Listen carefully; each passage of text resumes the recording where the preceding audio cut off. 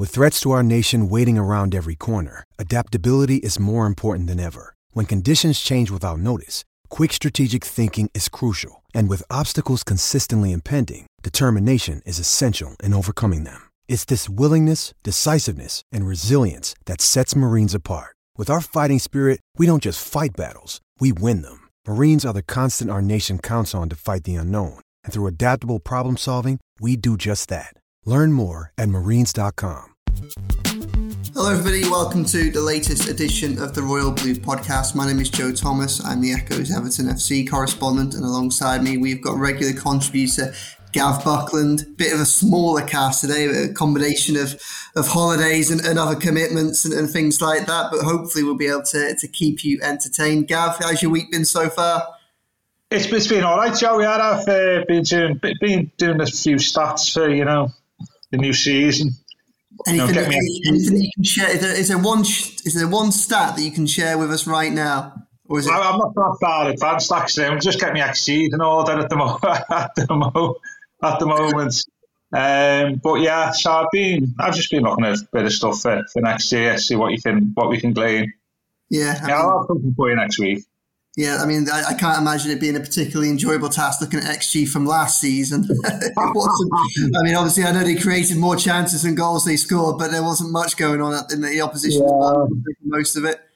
Yeah, I was just looking at a few bits. Not the team and player. I don't really look at player stats that much. We're going to be putting a bit more emphasis on it this year because they're obviously more and more important, aren't they? Really. So I'll be looking at the XGs and all that type of stuff and carries and all these words that didn't exist years ago, or even 10, 15 years ago. It's crazy how much the game's changed in terms of that type of analysis, hasn't it? It's quite interesting from kind of the perspective of dealing with Everton, just how much importance they place on it. Frank Lampard and the team around him were very, very big on the data. And it's quite intriguing when you listen to Sean Dyche. For Sean Dyche, the data is only really a part of the wider picture. One of the words that we'll have press conference ahead of Fulham next Thursday, and we will get the bingo cards out again for all the words that Dyche repeats all the time. But one of them that he really does, and you kind of understand what he means, is the feel. What he gets from the feel. That's where he goes to games to scout players or scout opposition in person when he can. That's where he likes to be on the training ground and involved in everything. It really is kind of, as I say, fascinating how he will only let the data take him to a certain point. And I think that you probably see him as quite old-fashioned in that way.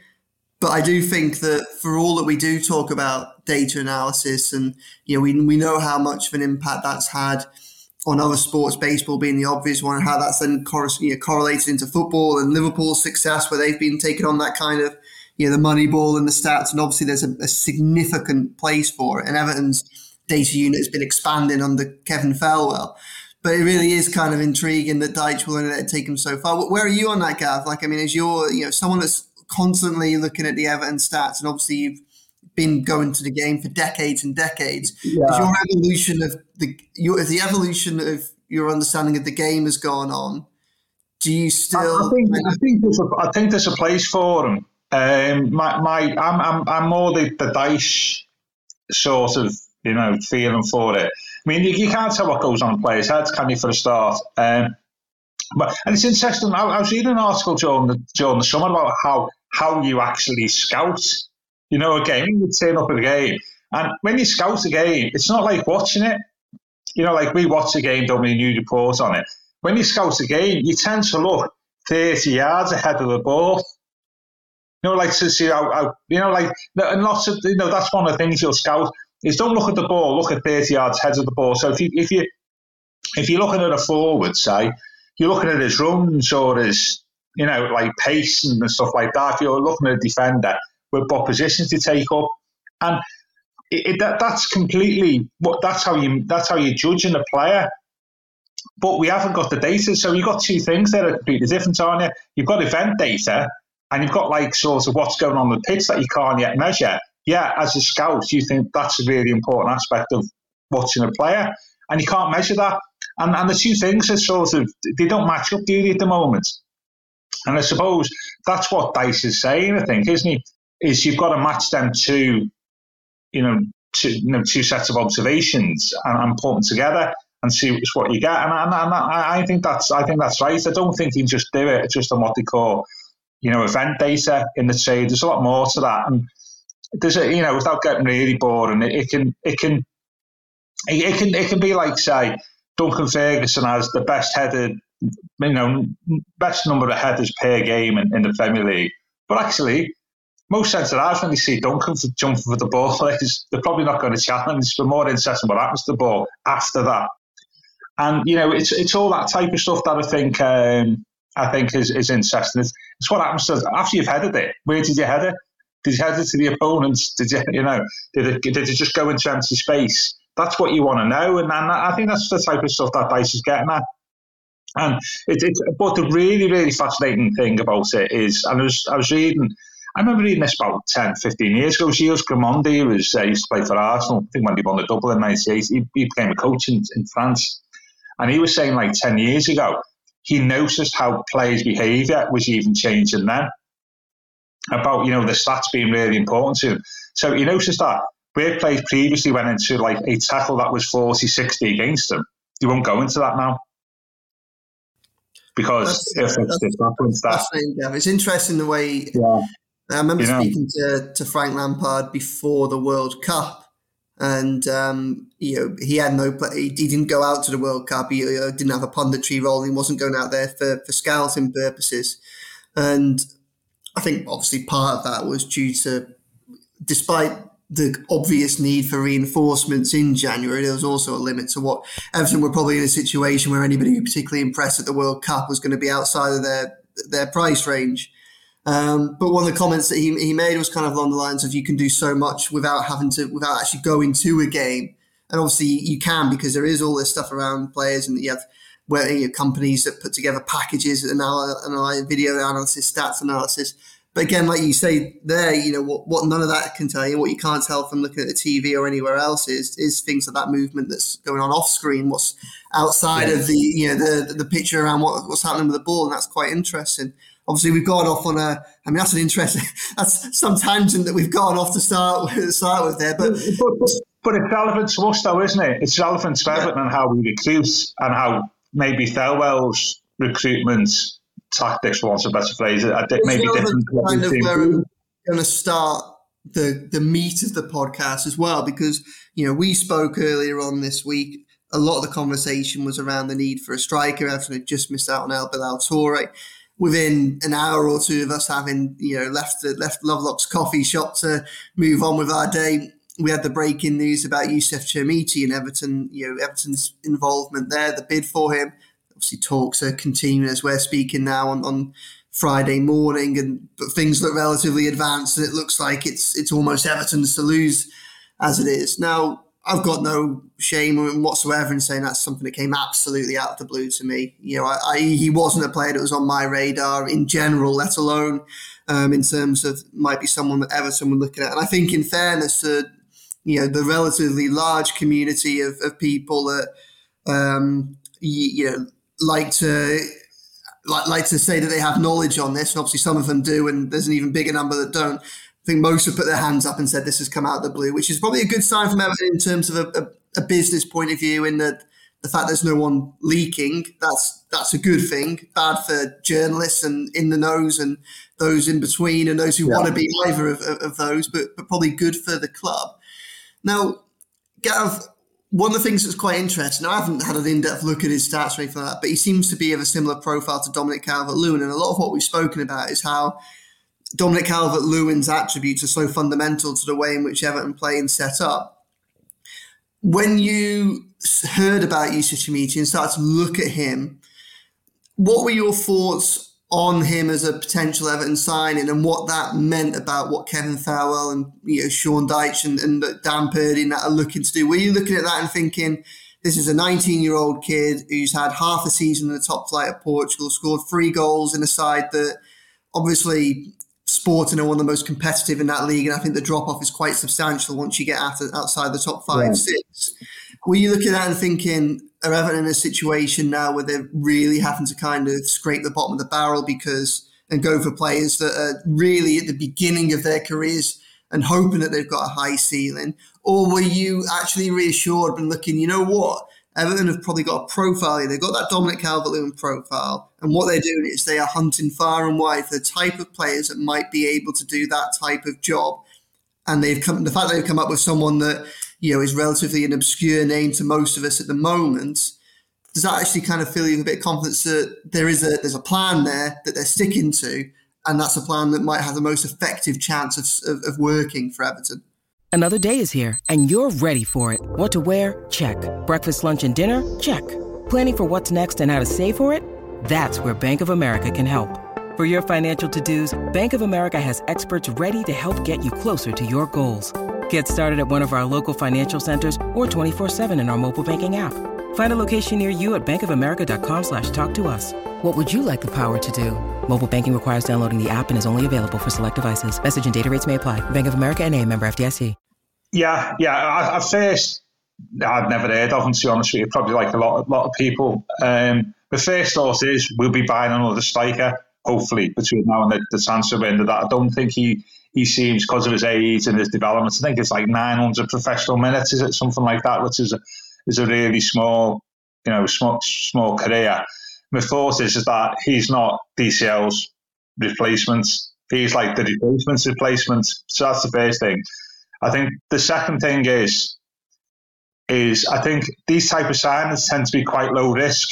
If you're buying somebody that young who's got potential, even if it doesn't work at Everton, there's still going to be a market for them. I'm thinking there like Moise Kean would be one of them examples where, a terrible time at Everton, because of his age and his profile, as you say, and, what he'd done previously to get him bought by Everton, he's still, there's still a big market for him, and you can get a good price, which is what's happened. And I see the same with this lad.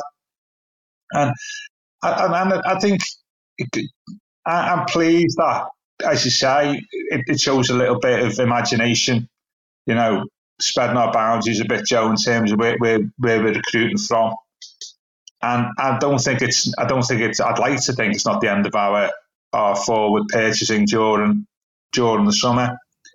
To be fair, I don't think it doesn't look like an obvious end to it. We know that.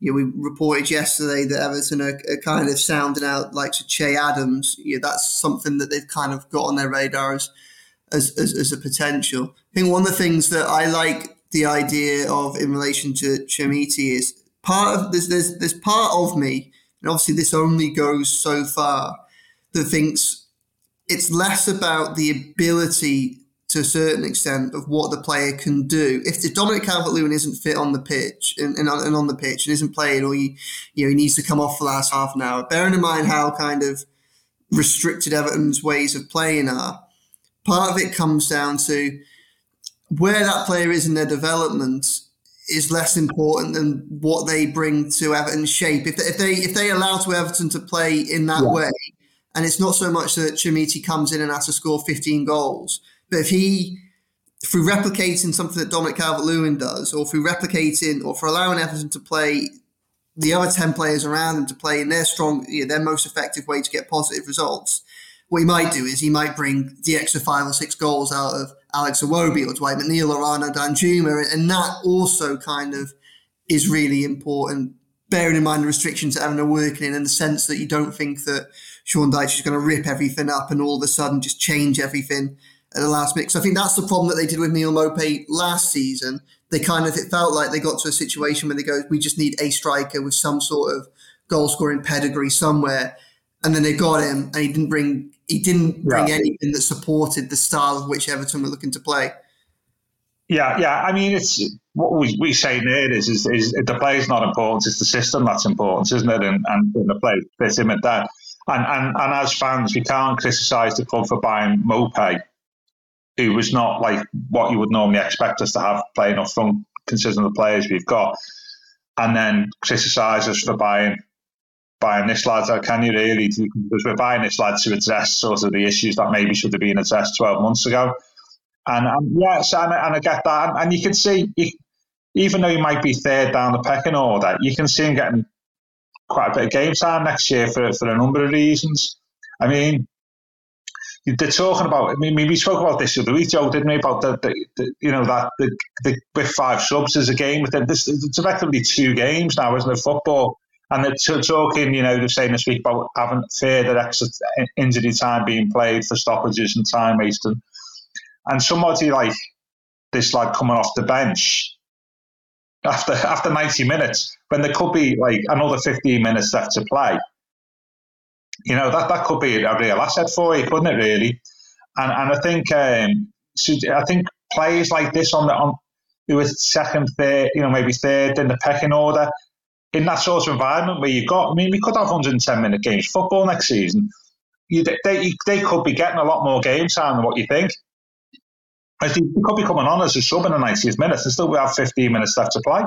Well, that's it. And also, if you want to kind of say Dominic Calvert-Lewin is out and about, obviously you also want to protect him. And that means taking him off after 65, 70 minutes. Say, for instance, against Arsenal, Sean Dyche's first game, Dominic Calvert-Lewin was absolutely superb. And although he didn't get on the score sheet, he was instrumental in Everton getting into a situation where they could go on to win that match. But what it kind of felt like, obviously with Dominic Calvert-Lewin a lot of time last season, was he was either on the pitch for the whole game or he wasn't on it. But there's that danger as they're trying to kind of work around his body and make the most of him. There's that danger that with Everton's squad as it currently is, what happens is that after 65, 70 minutes, if they have to bring Dominic Calvert-Lewin off, then all of a sudden they're effectively sacrificing the last 20 minutes. If that becomes 30 because of additional extra time, because they can't carry on playing in that same style and they don't have an effective plan B, you effectively have to do everything that you have to do a huge amount of the work if you want to get a win in that first 70 minutes as opposed to the last 20, 25. And if you've got somebody that obviously won't be as good as Dominic Calvert-Lewin or as experienced as Dominic Calvert-Lewin at this stage in their career, but if you've got someone that continues to allow the players like Dan Juma and that around him to play in a way that suits their strengths, and that is an easier transition that gives Everton a better chance of being competitive for longer within games.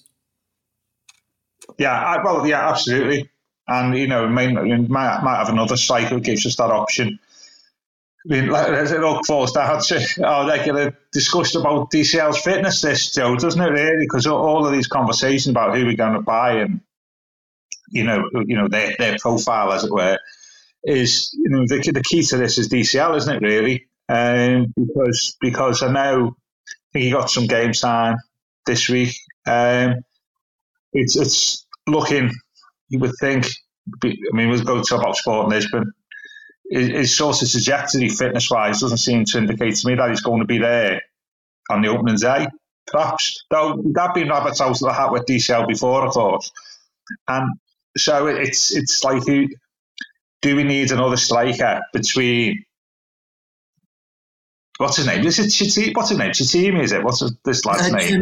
Chermiti is how I'm saying it. That's the phonetics as I'm looking at it, but it might be said differently. Yeah. Chermiti and DCL, somebody between them is probably, a priority. And, if you get somebody in before the Fulham game, that they might have an opportunity of playing, to be honest with you, if they're fit. What I've heard about Dan Juma, I've not seen so much that much of pre-season. I don't think Dan Juma strikes me as somebody who's going to play down the middle.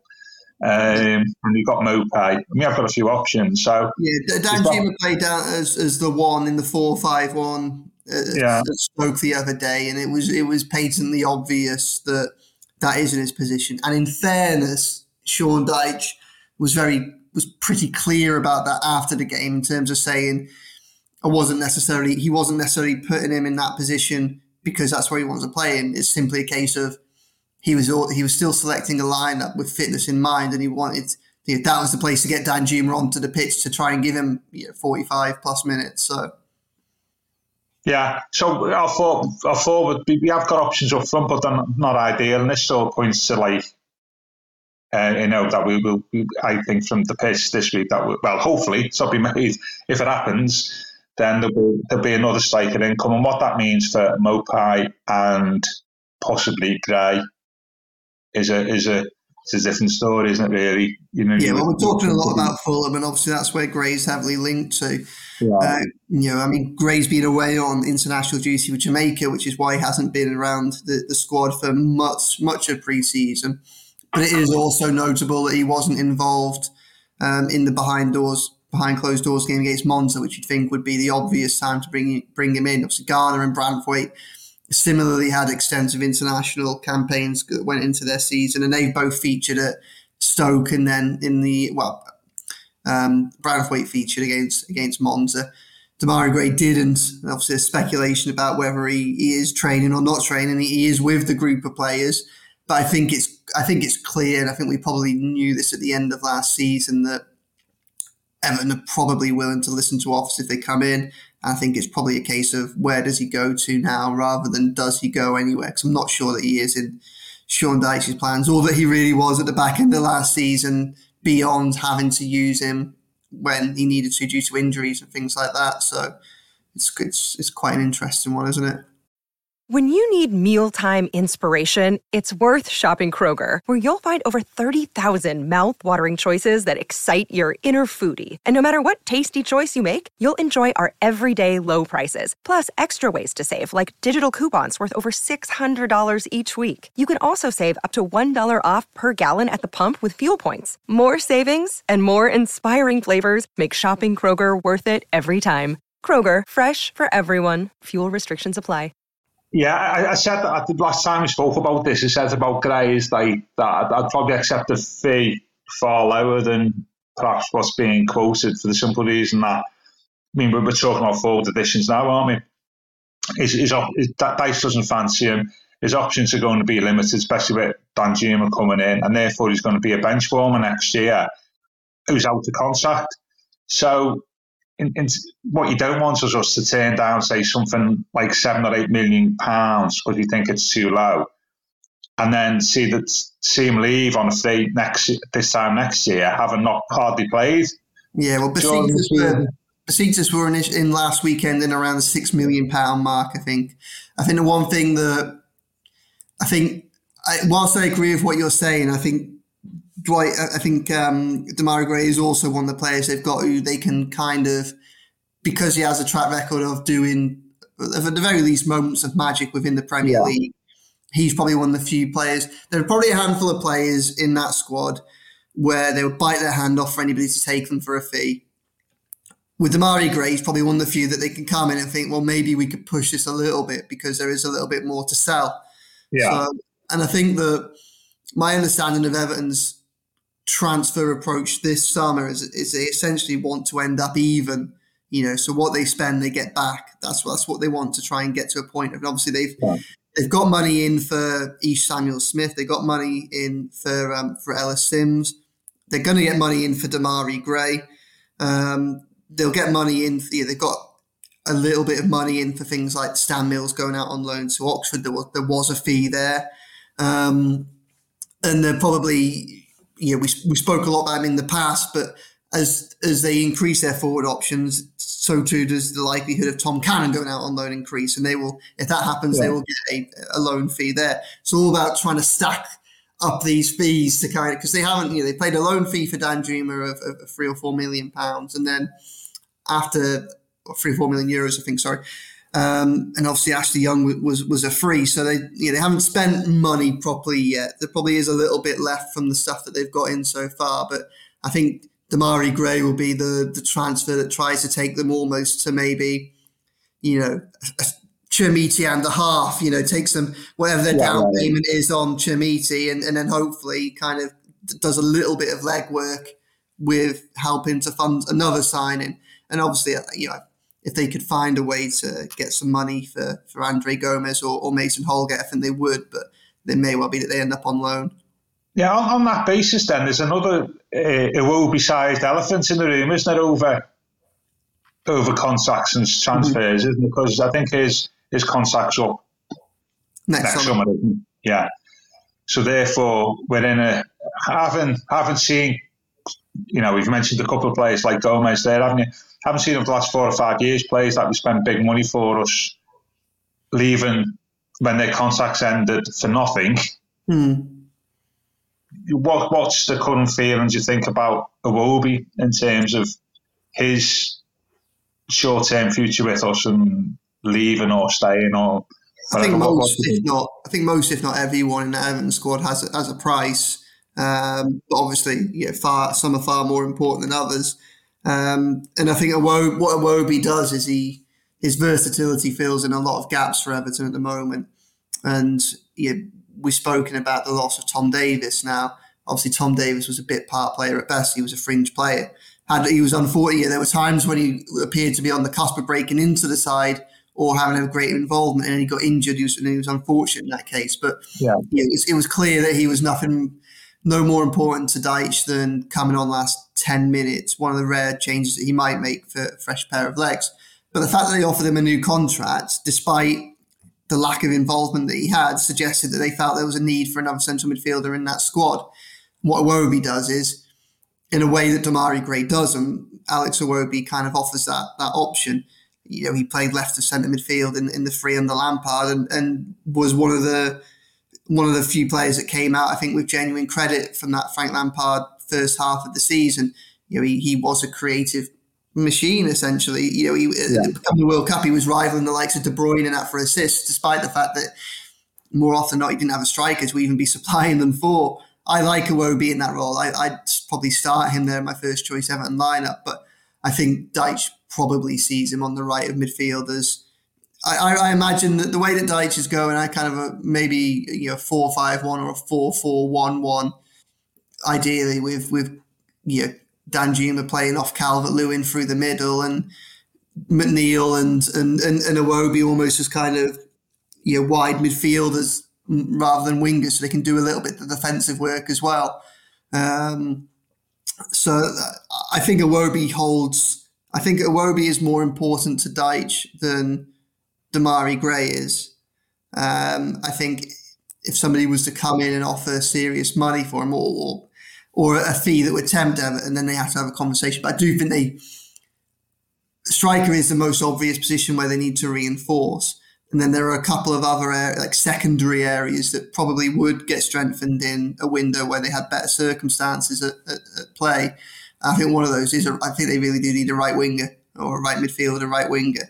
And bearing in mind they're already, which is why they're looking at Kamaldeen Sulemana from Southampton, someone that they were in for in January, because he might address that need. But obviously, if they can't solve that, then Iwobi is pretty much their only option there anyway. So he kind of has that dual responsibility. If you can, if you want to play with a right winger, he probably plays on the right wing. If you want to play with a right midfielder and you want his work rate to be key, like Dwight McNeil on the left, then he does that role. And if you need someone if there's a bit of a crisis in the centre midfield with injuries, bearing in mind that Dyche likes to play three of them, then he can also fill in that, as we saw him do against Wigan, where he did start left centre midfield. So maybe that was an attempt to just have a look at him in that role. Yeah, I think I get the Iwobi thing. I think the concern for me is he plays this season and then goes. I mean, he's on big money, Iwobi. It's supported, and obviously for him to maintain that level of income. Yeah, well, he's not on as bigger money as some of the bigger contracts at Everton, and obviously that's why there was attempts to time. I think that was one of the things about he's been in contract negotiations effectively since last September, and obviously nothing's come of it. So there's clearly stuff going on behind the scenes there anyway in terms of long-term future. And he might just want to. If he went on, he's in a good position that if he stays at Everton, and I mentioned this before on the pod, that he's actually in quite a strong position negotiation-wise. That just briefly is that if he stays, well, he's got the fact that he can go for the free next year, and if he went, we'd have to spend cash on the replacement, wouldn't we? And the last thing we've got is cash. We'd rather possibly pay Iwobi on the tip wage-wise over 4 or 5 years than let him go for nothing next year and then have to pay cash for another player. So that strengthens his negotiation for me, and I can possibly see that he might stay if you offer him the right deal of Iwobi, which I know there's people. I don't mind him. That could be a decentish where we stand at the moment. That could be a decentish result for us because it'll stop we don't get a really good offer for him, that's probably our best option. To be fair, and probably I the like best him a option. lot. I think he's one of the best Everton's best players of last season. I rate him. I do, but rate him so long as he's put in a side where he has the opportunity to kind of make the most use of his attributes, and that might not be in a Sean Dyche side if he wants to play him as a right midfielder. So that kind of obviously then opens up the potential for a departure. I mean, the midfield is worth looking at from a kind of longer term perspective, because obviously next summer you also have Abdoulaye Doucouré and Idrissa Gueye who will be out of contract as well. So that's kind of the other interesting thing, which is kind of on the horizon a little bit as well, as the Africa Cup of Nations in January, February, where Abdoulaye Doucouré, Idrissa Gueye and Alex Iwobi all play for nations that have qualified and therefore could end up going into those squads, and Everton could potentially lose out on them for a couple of games, which would be another interesting development. Yeah. Let's just get to January. Let's get to the end of the transfer window first. Yeah, let's get to the first game of the season. Yeah, interesting. So yeah, I mean, one player that obviously we referenced a little bit, the behind closed doors game against Monza, 0-0 at half time. It was Neal Maupay came on, had a good game, scored the goal that put Everton 2-1. But Lewis Dobbin got the first and then set up Neal Maupay's goal. He's having a good pre-season, Lewis Dobbin. Gav, I'm not sure if you've had much of an opportunity to see him, but did you see the goal he scored against Monza? Yeah, I've seen him. Impressive. Yeah, I mean, if you set aside the fact that friendlies and behind closed doors friendlies, it's different, aren't they, to first team games. We mentioned a couple of weeks ago, didn't we, that there might be somebody in pre-season who might just come out of left field a little bit that you weren't expecting and do something that you weren't expecting them to do, and perhaps maybe Dobbin is heading in that direction. It'll be interesting to see the selection for the Lisbon game. And I mean, he was at Derby. I mean, he didn't score a lot of goals, did he, at Derby? Or 4 or 5 and 40, which isn't. And when you, as I say before, when you're that age and you're not knocking on the door of the Premier League, then you only struggle, I think, to become it might be near impossible for you to be a Premier League regular. And he's sort of in that sort of grey area, isn't he? And you don't know, do you? You don't know. There may be a short-term opportunity for him while our recruitment is in the state of flux, as I say, up front, and we've got a few injuries. There might just be an opportunity there for him. And you just don't know, do you? Even if he comes in as a couple of good games, it'll be a help. So yeah, I remember he come on. He was quite feisty the time I saw him. As he come on at Chelsea the season before last, I think, when we drew 1-1, and I think he might have got himself booked, I think. And he looked quite. He looked. He looked a bit feisty and a little bit about him. So yeah, he's not done himself any harm, has he? Either way. And it'd be interesting to see what happens with Dobbin over the next couple of weeks. Yeah, if I had to put money on who was going to emerge as the most positive of the young players from this, I probably wouldn't have put it on Dobbin. Obviously, I would have started with Tom Cannon. He's been injured.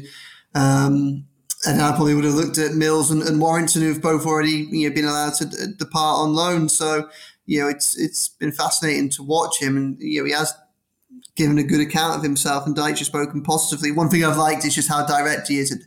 Everton didn't have many players last season, certainly, that kind of, they got hold of the ball, they'd run at players and they go for the byline, or they go for cut inside and try and get into the box. That's something that Dobbin seems really keen to do, which is quite refreshing to see, I think, from somebody that's in royal blue.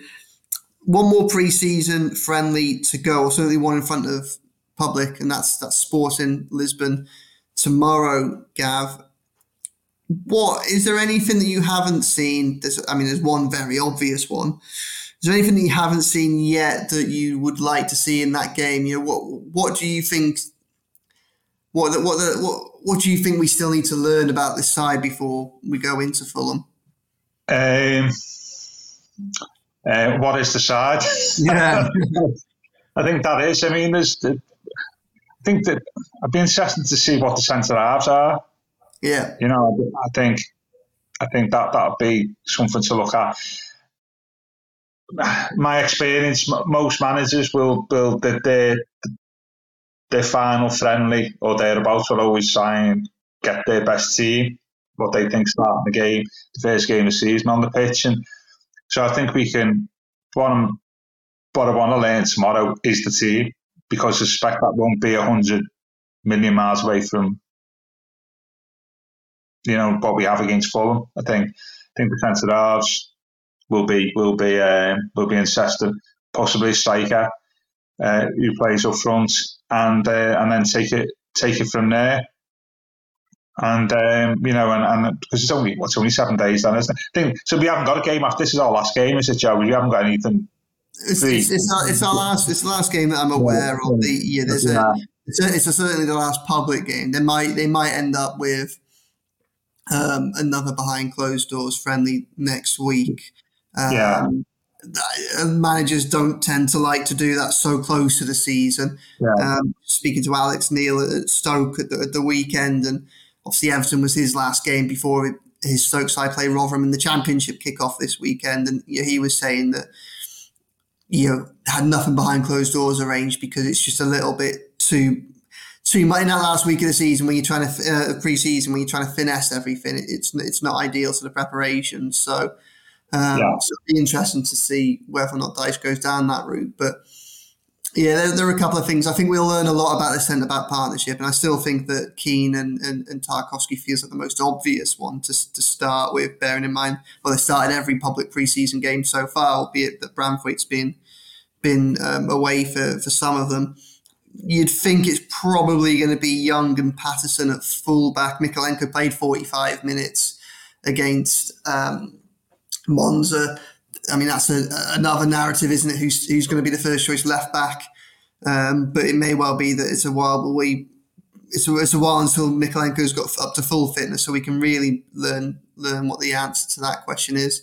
Obviously, there's a chance that James Garner might end up being at right back, but I think Dyche has played Garner in the middle when he has played him so far this summer. He's played Patterson at right back every time. But yeah, I think it'll be good to see. The best thing to see, the obvious thing to say is Dominic Calvert-Lewin, isn't it? It'd be nice to see him in the matchday squad and have some sort of involvement that would maybe give you a bit of hope that he might be available for Fulham. But I think that Dominic Calvert-Lewin's, well, I'm not saying that he may well be able to be involved in Fulham. I think his timeline is possibly running at a slightly different rate to what pre-season and the football calendar is, I think. So, I don't think they're going to rush him back for the first game or take any chances to get him back on the pitch, will they? So one of the things I'm quite interested in is Victor Gokera's. I mean, we've been over this time and time again, but someone who was so heavily linked with Everton for so long, that's that'd be an interesting one. And obviously, it's also Youssef Chermiti's side, isn't it? It's Sporting, so he was coming to Merseyside this week, whether it be to play for either side or a medical or whatever. It's quite interesting when you look at it because Everton have quite strong links with Sporting. Obviously, they've got this friendly here. They've gone in for this deal with Chermiti. You look at Ruben Vinagre came on loan from Sporting last season, and the year before, João Virginia went the other way. So there is a bit of a relationship there. I'm not quite sure where it started from. Don't ask, is Nuno Valente still doing a bit of work for us? I know he was doing a bit for us in Portugal. Actually, the club put some quotes out from Nuno Valente in relation to the weekend's game, didn't they? So that's the obvious one, isn't it? I've missed that. Good spot, Gav. Yeah. I've not forgiven him for they knocked us out of Europe in 2010. Sporting Lisbon in the Europa League, or might have been called the UEFA Cup. Still, I've not forgiven them since that. No, but they're like the cooler team, aren't they? In Lisbon, aren't they? Sporting Lisbon. That's where Ronaldo started, didn't he? Great kit as well.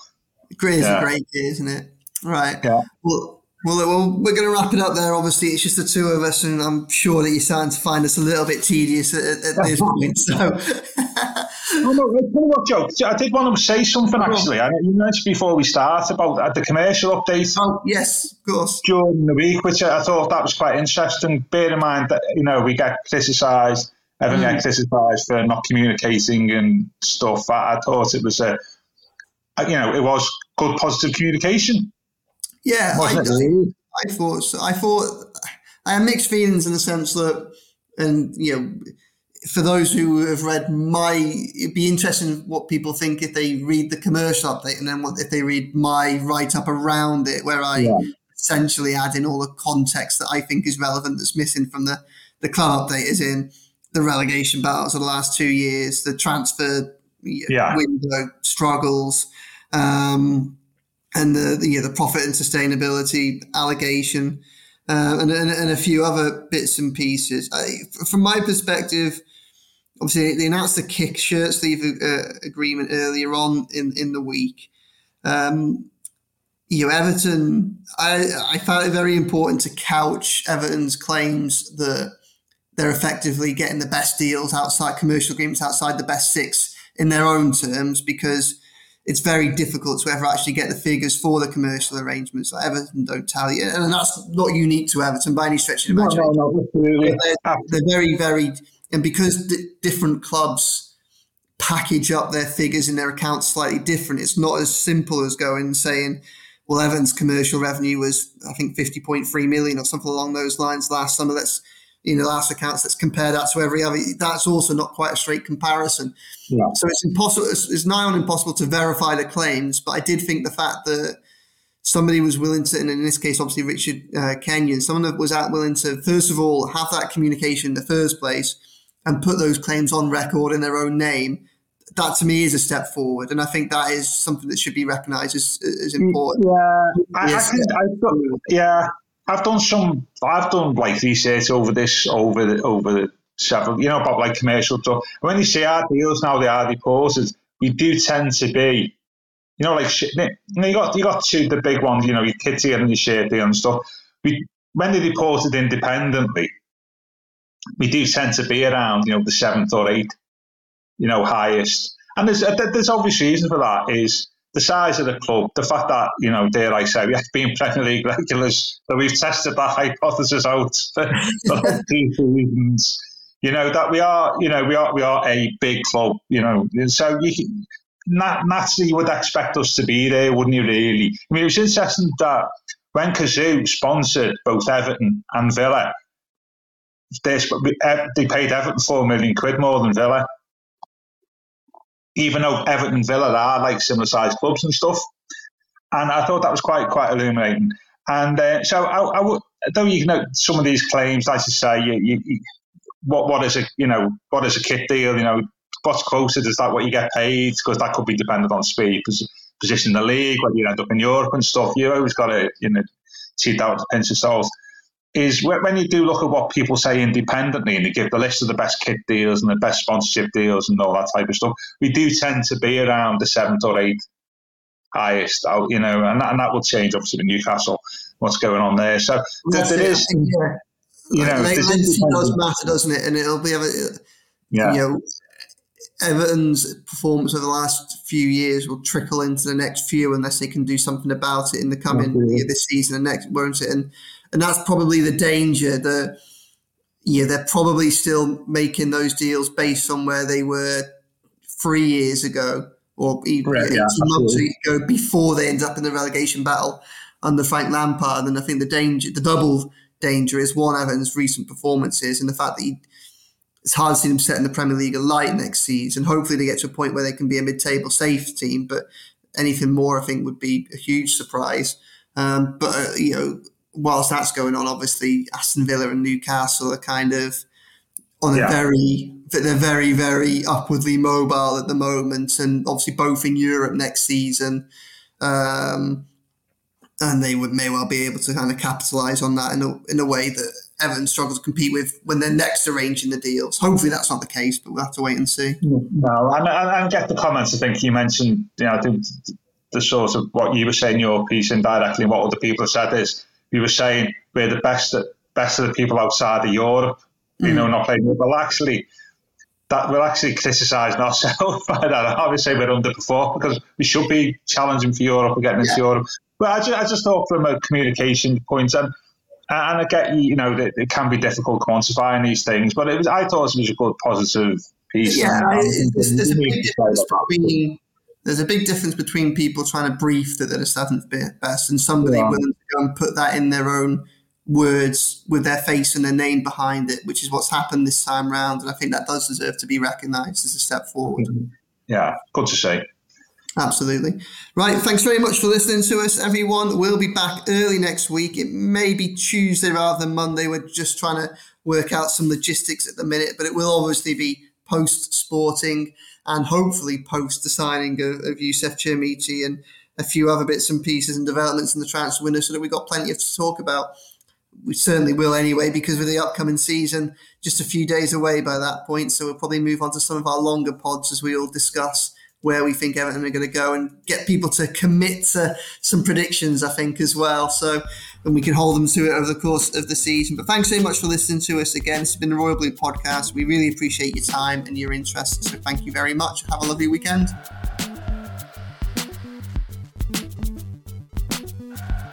You've been listening to the Royal Blue Podcast from the Liverpool Echo.